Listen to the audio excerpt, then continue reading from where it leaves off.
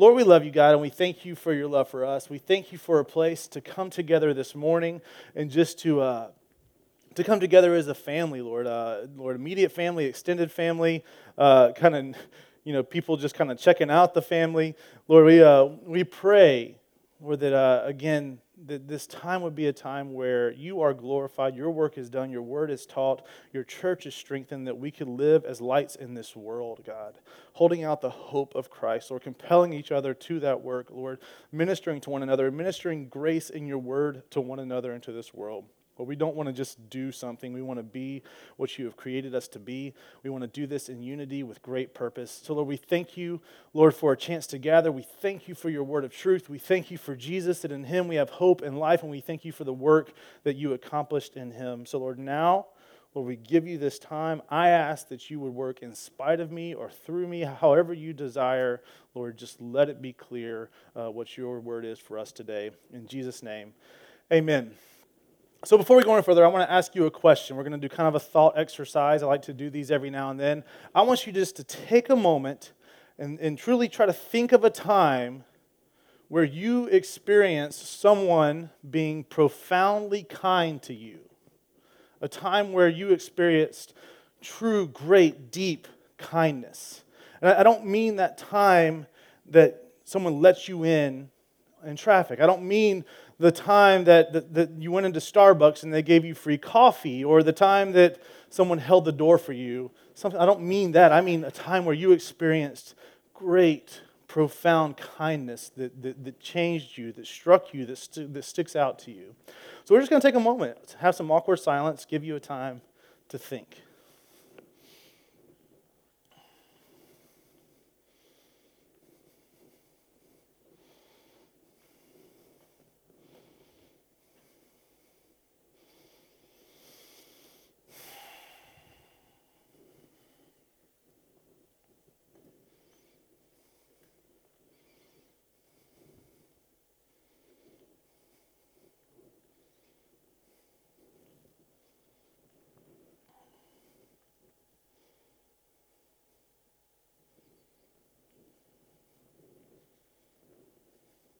All right.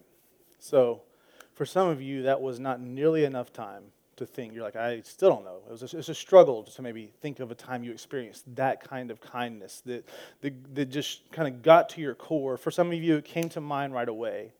And just for those of you that had something come to mind, what came to mind? For those of y'all that didn't have something come to mind, where did you find yourself thinking? Like, what spaces of your life and memories did you find yourself going to, trying to kind of delve the depths for a time that you experienced that kind of kindness and care? I'll tell you what came to mind for me. And it was hard for me at first. Something did not come to mind right away when I thought about this. When I was in college, we had moved into this house, myself and two other roommates, and we lived in this house for 16 days. And one cool January night, we had some friends over. We had fallen asleep watching The Matrix, and we wake up about 2 or 3 in the morning, I don't know what time it was, to our house being on fire. And we rush, we try to put the fire out futilely, we give up, we get everyone outside, and the family that owned the house lived just a block away. The guy that owned it worked the night shift. I remember finally getting a hold of him and telling him, hey, we burnt your house down. And we're standing on the sidewalk watching the fire department work on the fire, standing there. It was a cold, wet night in January, standing there in my pajama pants and T-shirt and my wool socks. This was what I was wearing. And kind of getting wet, and there's 6 of us standing there just kind of watching this happen. And the guy rolls up, and what's going to happen? I burnt this guy's house down. And he rolls up, and before he ever looks at his house, he comes straight to the 7 of us and says, is everybody okay? Do you need anything? He leaves, goes to his house and grabs jackets and blankets and covers all of us up. Does all that before he ever shows one concern for his house that had burnt to the ground. That's kind. Like I was wondering if I was going to get emotional. I'm glad that I'm not, but it is an emotional thing for me to think about, like that kind of kindness. Well, and we'll come back to that in just a little bit, but to think about what kind of situations come to mind, I would bet for those of you that had something come to mind, it was a time of either great need or great loss that someone stepped in and showed you that kind of kindness.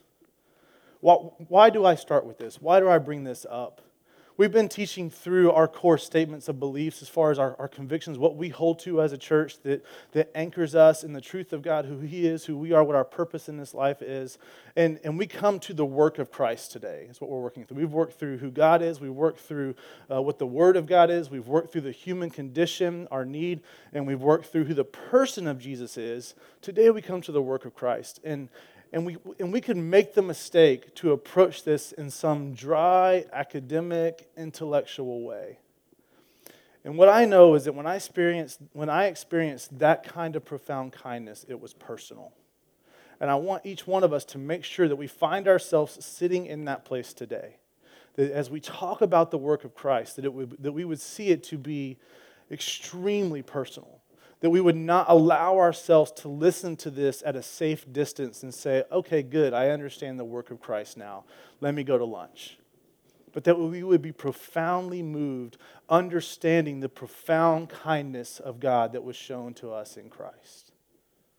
So if you thought of a moment that you experienced that kind of kindness, go deeper into that gratitude that came. If you found yourself meandering and trying to dig deep, understand that we are going to see a picture of this kind of kindness today that even you have an invitation to. So let's exist in that frame of mind. We cannot proceed at a safe distance. And we can't because we still have a problem. If we're talking about the last 4 weeks and what we've talked about some huge concepts, some life-changing, transforming truths. But if all we have is what we've talked about so far, we still have a problem. So we can't remain in a safe distance. So far, we've talked about God as a sovereign, holy, and good creator who demands a righteous standard. We've talked about us as people, our desperate need in our fallenness, in our rebellion, in our sin that we cannot overcome by any amount of effort or good works or association or church attendance. So we see that desperate need. We see, last week we started turning the corner. We talked about Jesus as the promised Messiah, the one that God promised would come, that He has come. So we see that Jesus is the Messiah, but today we see that we still need forgiveness. We still need to experience the work that the promised Messiah, Jesus, accomplished so that this problem can be remedied. So again, don't stay at a safe distance today. You know, we think about forgiveness and we think about fairness and we think about love and we try to reconcile all these things in our minds and our hearts and our world today. And it could be tempting to think about forgiveness the same way that a German poet named Heinrich Heine will say.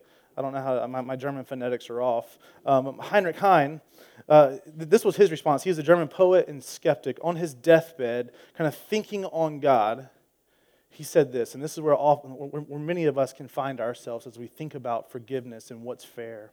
He says, God will forgive me. That's His job. God will forgive me. That's His job. Isn't forgiveness God's duty is kind of what we say, His obligation?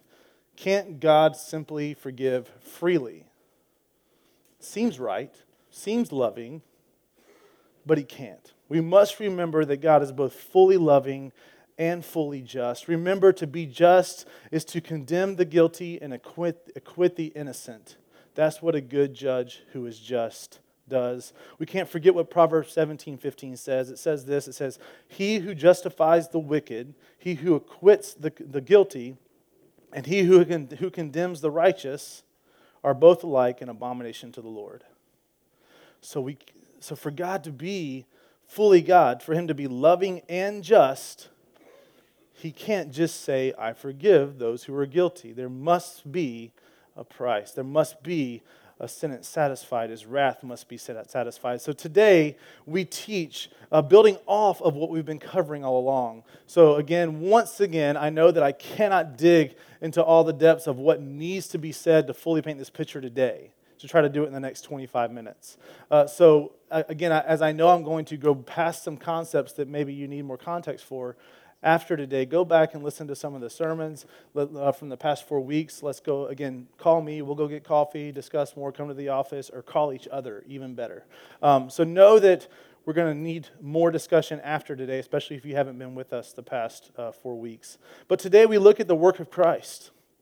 And as we do, let us think well on the loss we have suffered, on our great need, our desperate state of need, and the profound kindness of God shown in this work of Christ. So let's read together kind of what our statement is about the work of Christ, the work Christ accomplished. So it says this, I think it's on the screen. It says, "We believe that Jesus Christ, as our representative and substitute, shed his blood on the cross as the perfect, all-sufficient sacrifice for our sins. His atoning death and victorious resurrection constitute the only ground for salvation." So today we're just going to break that statement down and work through it in pretty quick fashion, but finding kind of our biblical foundations of why we would understand this to be true about the work of Christ. And so we start first. We believe that Jesus Christ is our representative and substitute. He is our representative and substitute. What does that mean? How is that possible? So last week when we talked about the person of Jesus, we saw that he was fully man and fully God. He was two natures in one man. Fully man and fully God. This allows him to be our representative and our substitute. Our representative going before God as an advocate for us on our behalf, and a substitute, which we'll see what that means in a second. So because he's fully man, because he's fully God, he can be these two things for us. Jesus can be our representative because he was fully man. He came, we see in Matthew 4:2, we see him expressing human need. And this is after he had fasted for 40 days in the desert. It says in Matthew 4:2, "And after fasting 40 days and 40 nights, he was hungry." Simple statement, but that's something that humans do. God does not hunger. He doesn't need anything. Jesus was fully man. He was hungry. And then if you were to proceed in that story, we would see that he also faced the temptations that we face. He faced every temptation that we could face, but he did them without sin. So tempting had an effect on him, and he had to choose not to give in to that temptation. We also see in John 11:35, Jesus had emotions as a human, as fully man has emotions. This is at the tomb of Lazarus, his friend that had died. It says in John 11:35, Jesus wept. And that wept is a hard cry. I mean, he wept. He wept with compassion. He wept with empathy. He wept with brokenness over the effect of sin in this world. Jesus had emotions as one who is fully man. So Jesus experienced every bit of humanness that we do. He had to learn to walk as a baby. He depended on his parents to feed him. He wasn't 8 months old walking up to the cabinet and mashing some mill and making some dough and making bread and putting it in the fire that he made in the kiln, whatever they made bread in back then, so that he could have some bread, some unleavened bread, probably, right? No, anyway. He was dependent on his parents. It hurt when he stubbed his toe. I mean, I assume, we don't know in the Bible if he stubbed his toe, but everyone's done it at least once, and if he did, it hurt. Again, like we saw, he had emotions. He felt physical need. He needed to sleep. He needed to rest. He needed to eat. So as we talked about last week in more detail, he was fully man. So what does that mean as our representative? He can identify with you and me. He is a Savior who can identify. He is not some God who requires something of us that he did not face himself. He can identify with your need. So that's how he can be our representative. He can represent you and me. So Jesus is our representative. He's also our substitute. And he can be our substitute because not only was he fully man, but he was fully God. And again, this will blow your mind a little bit, right?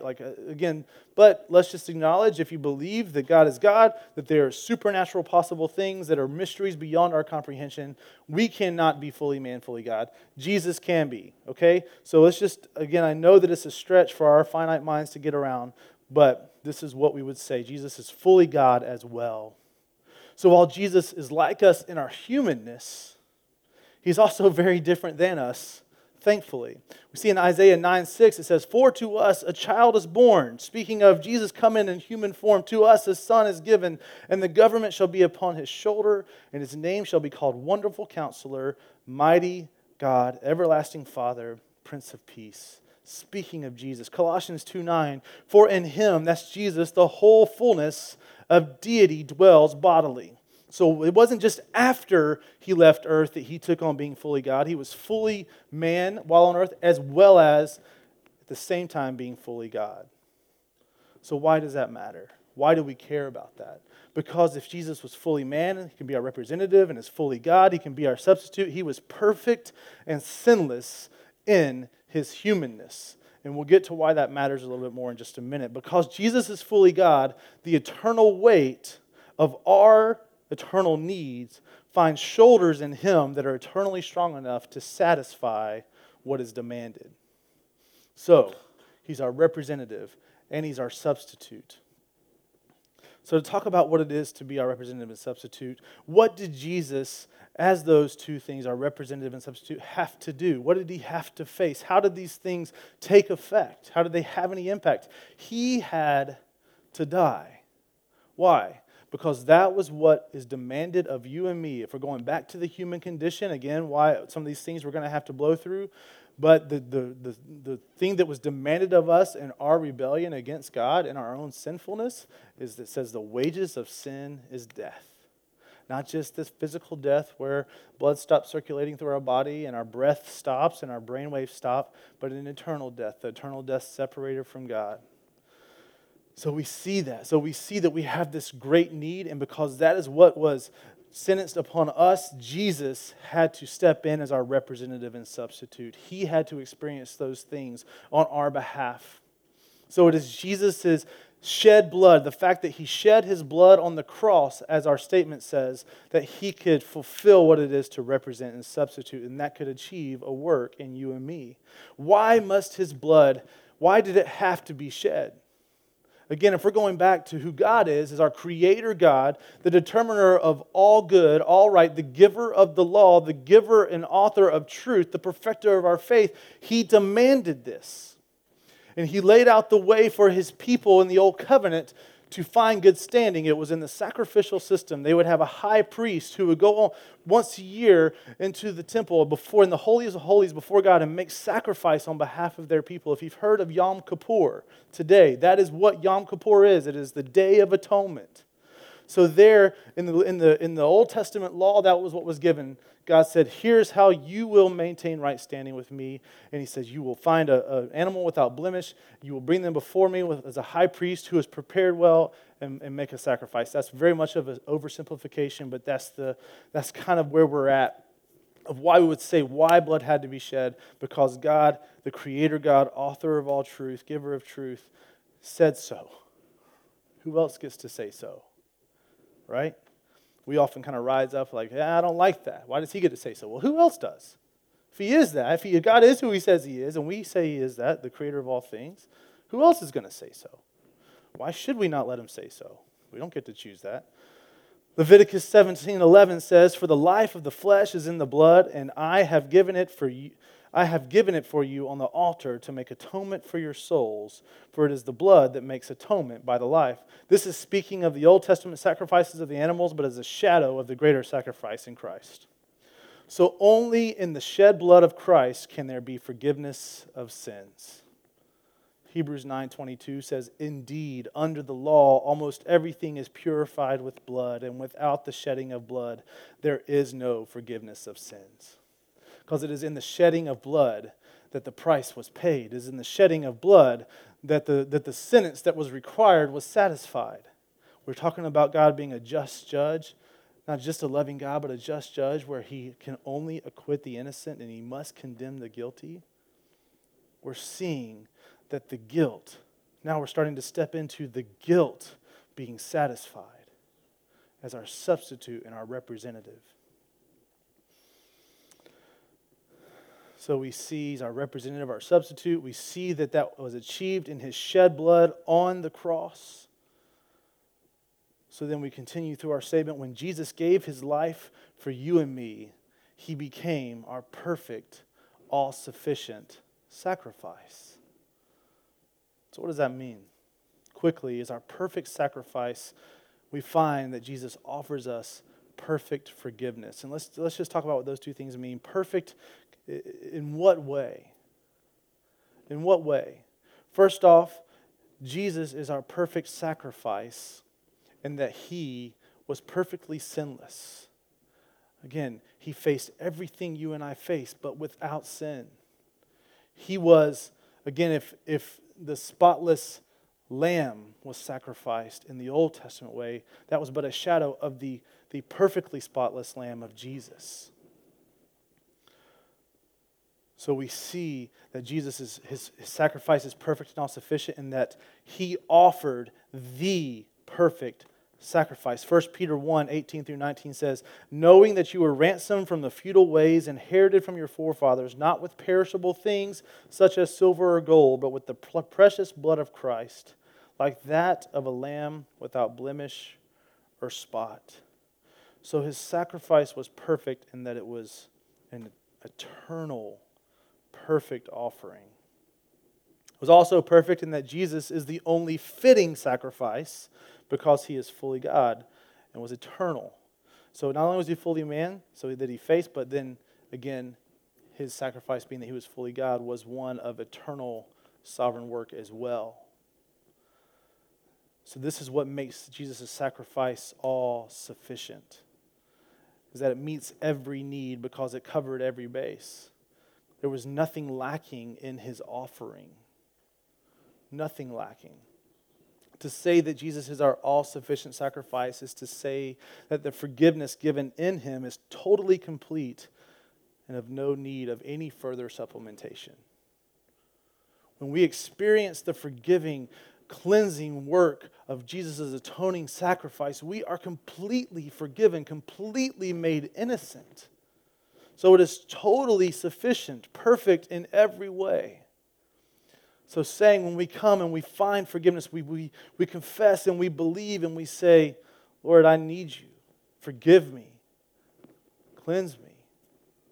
The forgiveness is given once and for all. We don't have to just, thinking of coming back to the old covenant where the high priest would go in once a year. They had to do that every year. Jesus was if you read Hebrews, it just expounds on this. So again, spend some time in Hebrews on your own. But once and for all, he was the sacrifice. Once and for all, he is our perfect high priest forever, going before God on our behalf. So perfect, all-sufficient sacrifice. God's forgiveness is complete in him. Hebrews 9:24 through 26 says this, for God has entered not into holy places made with hands, which are copies of the true things, but into heaven itself, now to appear in the presence of God on our behalf. Nor was it to offer himself repeatedly as the high priest enters the holy places every year with blood not his own. For then we would have had to suffer repeatedly since the foundation of the world. But as it is, he has appeared once for all at the end of the ages to put away sin by the sacrifice of himself in Jesus. Are you sinking into the profound kindness yet? Is it personal yet?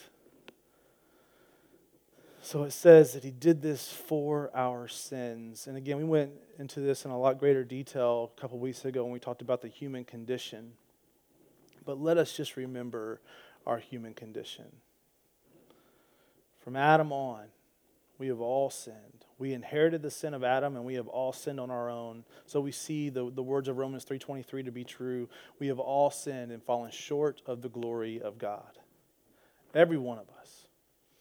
Again, so we have all sinned, and the wages of sin is death. So again, we have that need. So coming back to this thought of forgiveness, we see now, it wasn't just that God pronounced the words, I forgive you. Because those could just be empty words. But he said, I forgive you. But he said that through the process of making you innocent.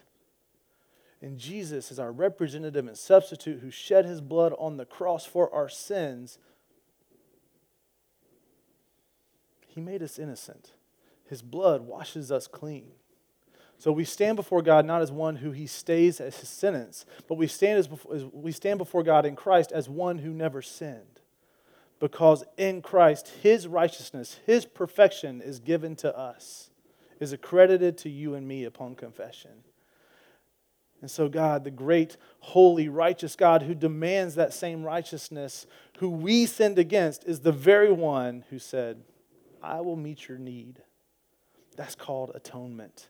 And this is where we're coming to near the end of our statement. It says, in his atoning death. So what does that mean? Our substitute and representative, Jesus, is able to atone for our sin, our debt. What does atonement mean? Atonement, we could define it this way. It is a payment of human debt to God by a substitute which God himself provided. Does that blow your mind? Just think on that this week.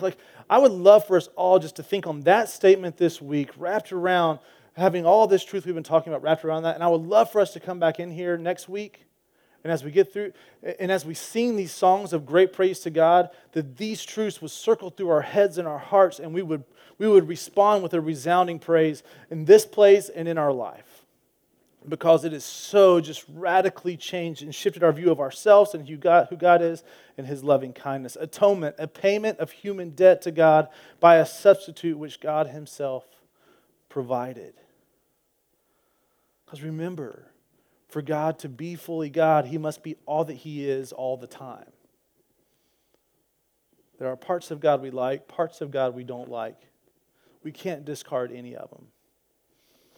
The two umbrellas for today is that he is loving and he is just. He is holy and he is gracious. I have a friend who talks about the crooked cross of Christ. And he's like, you cannot diminish one of those over the other because then the cross of Christ gets crooked. We need them both fully for the cross of Christ to be where it should be as our atoning sacrifice. So it is in the work of Christ that we see the full expression of God's love and his justice expressed in perfect unity. Only in Christ can we say that the guilty are condemned and the innocent are acquitted. Only in Christ can we say, I know forgiveness. Only in Christ can God be a good God. Because without Christ, God has condemned the innocent, but more specifically, he has acquitted the guilty and us.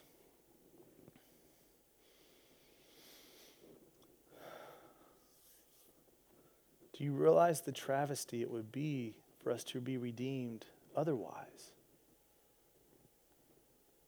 I say that, I want us to feel the sting, but I want us to feel the elation of the joy in Christ in the next breath. How could we be redeemed any other way? 2 Corinthians 5:21 says, for our sake he made him to be sin who knew no sin, so that in him we might become the righteousness of God. Isaiah 53:5, but he was pierced for our transgressions, he was crushed for our iniquities. Upon him was the chastisement that brought us peace, and with his wounds we are healed. Let's just go to one more. Romans 3:23 through 26. We've quoted 3:23 already. Let's continue to the rest of this passage. For all have sinned and fall short of the glory of God, and are justified by his grace as a gift through the redemption that is in Christ Jesus, whom God put forward as a propitiation, that means a substitute, by his blood to be received by faith. This was to show God's righteousness, because in his divine forbearance he had passed over former sins. It was to show his righteousness at the present time, so that he might be just, the one who demands justice, and also the justifier, the one who makes it possible for us to be redeemed, of the one who has faith in Jesus. So once again, the one who demands right is the one who makes it possible for us to be right. The one who has placed a sentence over our head is the one who satisfied the sentence that we deserve. The one who has said, the one whose law and truth says you're guilty, is the one who satisfied that guilt in Jesus. And in that, He's our representative, our substitute. Jesus shed His blood on the cross so that we could know and have this atoning sacrifice on our behalf, so that we could know a victorious resurrection. You see, it wasn't just Jesus that was victorious when He rose from the grave. You see, Jesus died. He stopped breathing. Blood stopped flowing. They stabbed His side, and blood and water came out, which is a sign that there is death. They placed Him in a grave, wrapped in clothes. He was dead. He rose from the grave, defeating death, but victory was not His alone. In His victory, you and I are victorious, is what we're seeing here. In His victory, we are made victorious. Romans 6:3-4 says, "Do you not know that all of us who have been baptized into Christ Jesus were baptized into His death? We were buried, therefore, with Him by baptism into death, in order that just as Christ was raised from the dead by the glory of the Father, we too might walk in newness of life." And this newness of life is not just the one we experience in eternal unity with God in heaven when our breath on this world stops, which every one of our breaths will stop on this earth. But it is the victory for today. John 10:10 says, "For I have come to give you life and life into the full." That is a life to the full today. That is not a prosperity name it and claim it truth. That is to walk with the living God made possible in Christ is the most pleasurable, joyful, fulfilling thing we could know. Come what may. There will be struggles in this world, but in Christ, in that unity achieved in Christ, we have that life to the full today. Why? Because we have an incorruptible hope in Christ. Because, yes, we have an eternal hope that cannot be shaken. We have an identity that is not dependent on where we work or what we achieve or who we marry or don't marry, what we have, what we don't have. We have an identity that is rooted in Christ because we are adopted as sons and daughters, called as His own. That's where our hope comes from. That's why this matters. That's why this is not just Jesus' victory, but ours. 1 Peter 1:3 says, "Blessed be the God and Father of our Lord Jesus Christ, according to His great mercy. He has caused us to be born again to a living hope through the resurrection of Jesus Christ from the dead." So it's for today and eternity. It's experiencing the promise of the kingdom of God now, the promise of the kingdom of heaven now, and knowing that it is even greater to come. And in this victorious resurrection through the atoning sacrifice of the shed blood on the cross from Jesus, our representative and substitute, that we can know that this is our only ground for salvation, our only grounds for hope. 1 Peter 2:24, He Himself, Jesus Himself, bore our sins in His body on the tree that we might die to sin and live to righteousness. By His wounds you have been healed. Romans 6:11, so you also must consider yourselves dead to sin and alive to God in Christ Jesus. So not only do we have a living hope, we have a life now empowered by the Holy Spirit in us to live unto God today. Again, what more satisfying thing is there other than to live out what you were created for? We all want to do that. You were created for fellowship with God. You were created for your life to be a light that points to the glory of God. God says it is His glory that draws men to Himself. That is why we are called to live unto Him, because it is in that righteous life that we show the righteous truth of God, which is the expression of His loving and good character, that our lives are the very beacon of hope and light and life and truth to the world. And so, as we cling to Jesus as the only grounds for our salvation, our only grounds for hope, we find the great byproduct that our lives are the very things God wants them to be for His glory, for His purpose. To unpack that a little more, I was sitting in one of our Thursday night Bible studies a few weeks ago, and I think it was Dave Louie's message, Abba Father.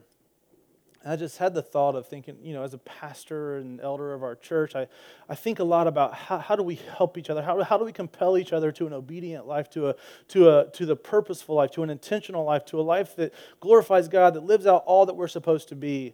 And I know that I get distracted by behavior. I get distracted by I put a lot of my effort into thinking about how can I make you do what you're supposed to do. which I'm not saying that is a good thing. I'm saying I get distracted by that. And that ends up putting me in the throne. That ends up putting me as the sovereign. And really the question that came to my mind was like, how can you first fall more in love with Jesus every day? And then how can you help people fall more in love with Jesus every day? Because that, when we think about the gospel, when we think about grace, that's what grace will blow your mind. It does. We will all, if you truly get grace, you will come to the question that Paul asked in Romans 6:1. Are we to continue to sin so that grace may abound? As soon as you get grace, you think, oh my gosh, well, why do I have to live right? If God's grace is so covering, if God's grace is so complete, why do I have to do anything? Because it's once and for all in Christ, and He achieved it. Well, the answer is because of such loving adoration. The answer is because we are so overwhelmed by that grace, by the move of that grace, that, again, God, the very one who demanded justice, satisfied that in His Son. And this week I was reading through Genesis, and I came to Abraham and Isaac, which, if you know, Abraham was the father of Isaac. Isaac was a young teenager. God said, go, take Isaac and sacrifice him to me. And they went up, they took him, they took wood for the altar, which he made Isaac carry. He built the altar. He puts Isaac on the altar. He prepares it. He ties him up. He raises the knife. And God says, wait. He says, I'll provide for you another sacrifice. He looks over. There's a ram in the thicket. He says, the Lord will provide. The Lord has provided. And we see that. And the point of this is I read that, and although I've read that and been taught from that many, many times in my life, all of a sudden this time, I was walking with Gavin, my son who's 5, and I was picturing, it just got very personal. I was like, and I've always known that me and God are different, but this time it was very real. I was like, I don't think I could do it, God. I don't think I could put my son on the altar. I just don't think I could do it. I don't think that because again, God knows the heart of man. So it wasn't that Abraham was like, okay, God's going to stop me at some point. Because God looked down and He was pleased. He said, okay, so now I know you trust me as the living God. He said, now I know. So He knew the heart of Abraham. He knew that Abraham's intent was to be obedient. He stopped Abraham. Abraham wasn't just going through the motions and God took his bluff. It was just struck me. I was like, I don't think I could give my son. Does that sound familiar? John 3:16. Anyone want to quote that? Someone. For God so loved the world that He gave His one and only Son. Whoever believes in Him shall not perish, will not die, but will have an everlasting life. It got personal real quick. And I'm like, man, God, you are good, and I'm not. Let's come back to the house that we burned down. I left out some details. So this house was this family's dream home. It was an old Georgia plantation mansion built in 1806. 12-foot ceilings, chandeliers in every room, beautiful spiral staircase right in the center of the home that had a hand-carved wooden banister that was still the original from 1806 that was still there. They had gone through meticulous work for the previous 10 years to restore this home, and they wanted it to be authentic. They stripped it down and found the original paint colors and the original stain colors, and they restored it to be as it was in 1806 when Major White owned it. I don't know if you know, but Milledgeville, Georgia, which is where we were, used to be the capital of Georgia, and this is an historic house. Like, there are historic tours of Milledgeville. We had people in front of our house all the time taking pictures of our house. And we were a bunch of college dudes that, because we were all older college dudes and we were all mature, responsible Christians, they were like, well, you're not going to have parties in our house, so we're going to lease it to you, because they had just had a young child and the house wasn't laid out great for a young family. So they were like, we're going to lease this out for a few years until our kids get older, then we're going to move back in. It was this house that we lived in for 16 days. We'll say we. So we left a candle burning. And this beautiful house went up in flames. It was this prized possession that this man didn't give a second thought to until he knew we were okay and cared for. So all of a sudden now we see that it wasn't just a little something. This kindness that He showed us came at great expense to Himself. He didn't know what was going to come of that house or what could be salvaged. It was in flames, like literally. So God's kindness to us in Christ came at great expense to himself. For God so loved the world that he gave his one and only Son. He gave himself so that we could know hope and salvation, so that we could know forgiveness and his justice could be satisfied. So what should our response be? I pray that we find ourselves in awe and wonder that leads to gratitude, and even greater, not just gratitude, but love and adoration. That we fall more in love with Christ. That sounds like flowery, touchy-feely language, but man, I pray that just grabs a hold of us, that we fall in love with Jesus. Understanding that willfully he went to the cross on our behalf. In his humanness he prayed, Lord, take this cup from me, but your will be done, not mine. He could have called down angels, but he went as a sheep to the slaughter without making a noise. For you and for me as our representative and our substitute. So I pray that we find ourselves just being taken over by love and adoration, not guilt. And then that leads us to surrender, understanding that again, for every need that we could think of in this world, Jesus is our hope. He is our hope. He satisfies every need. And then once again, when we think on that, we find ourselves surrendering, we're moved to love and adoration again. And as we find that, we move forward in that incorruptible hope, in love and adoration again. And then we look around us and we see a world that is hurting and in need, the widow and the orphan, those who are sinned against, those who are sinning daily, those who are bound in that captivity, that we would find ourselves moved with great love and compassion, the very love of God shown in Christ, with urgency and boldness, empathy, compassion, seeing our own need and the need around us, and not being able to say, man, I'm glad that I know this truth in God. Good luck with that. But that we say, I have to go be a part of the light and life and truth and love of God because of Jesus. So what is my hope today as we think on the work of Christ? My hope is, first off, if you have not acknowledged Christ as that Savior, the promised Messiah, that today would be the day that you find the freedom to surrender it and say, I am in need. I have sinned against a glorious Creator God, and there is deserved a wrath against me, but Jesus satisfies, so Jesus save me.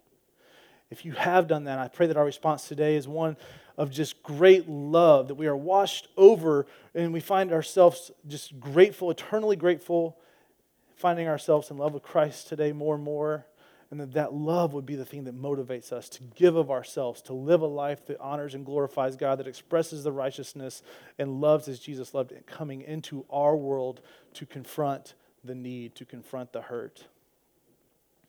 So the work of Christ, it's glorious. The work of Christ is our only hope, is our only way to salvation. So let us surrender and let us hold out that hope to the world around us. Let me pray.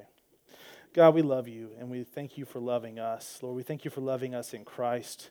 We thank you, Lord, that you made a way to satisfy the very judgment that was required by you, God. Lord, that out of your love, out of your selflessness, Lord, we can know hope, we can know salvation. So I pray for everyone in this room, whether it's the person seeking, asking questions, or sincerely or insincerely, wherever they are, Lord, I pray, Lord, that your truth would break through, would bring just clarity to hearts and minds, or there would be a courage to surrender. I pray for those in this room that have called on Christ as Savior, that are Christ followers. I pray that we would not be able to be aloof, to be impersonal as we think on the love and work of Christ.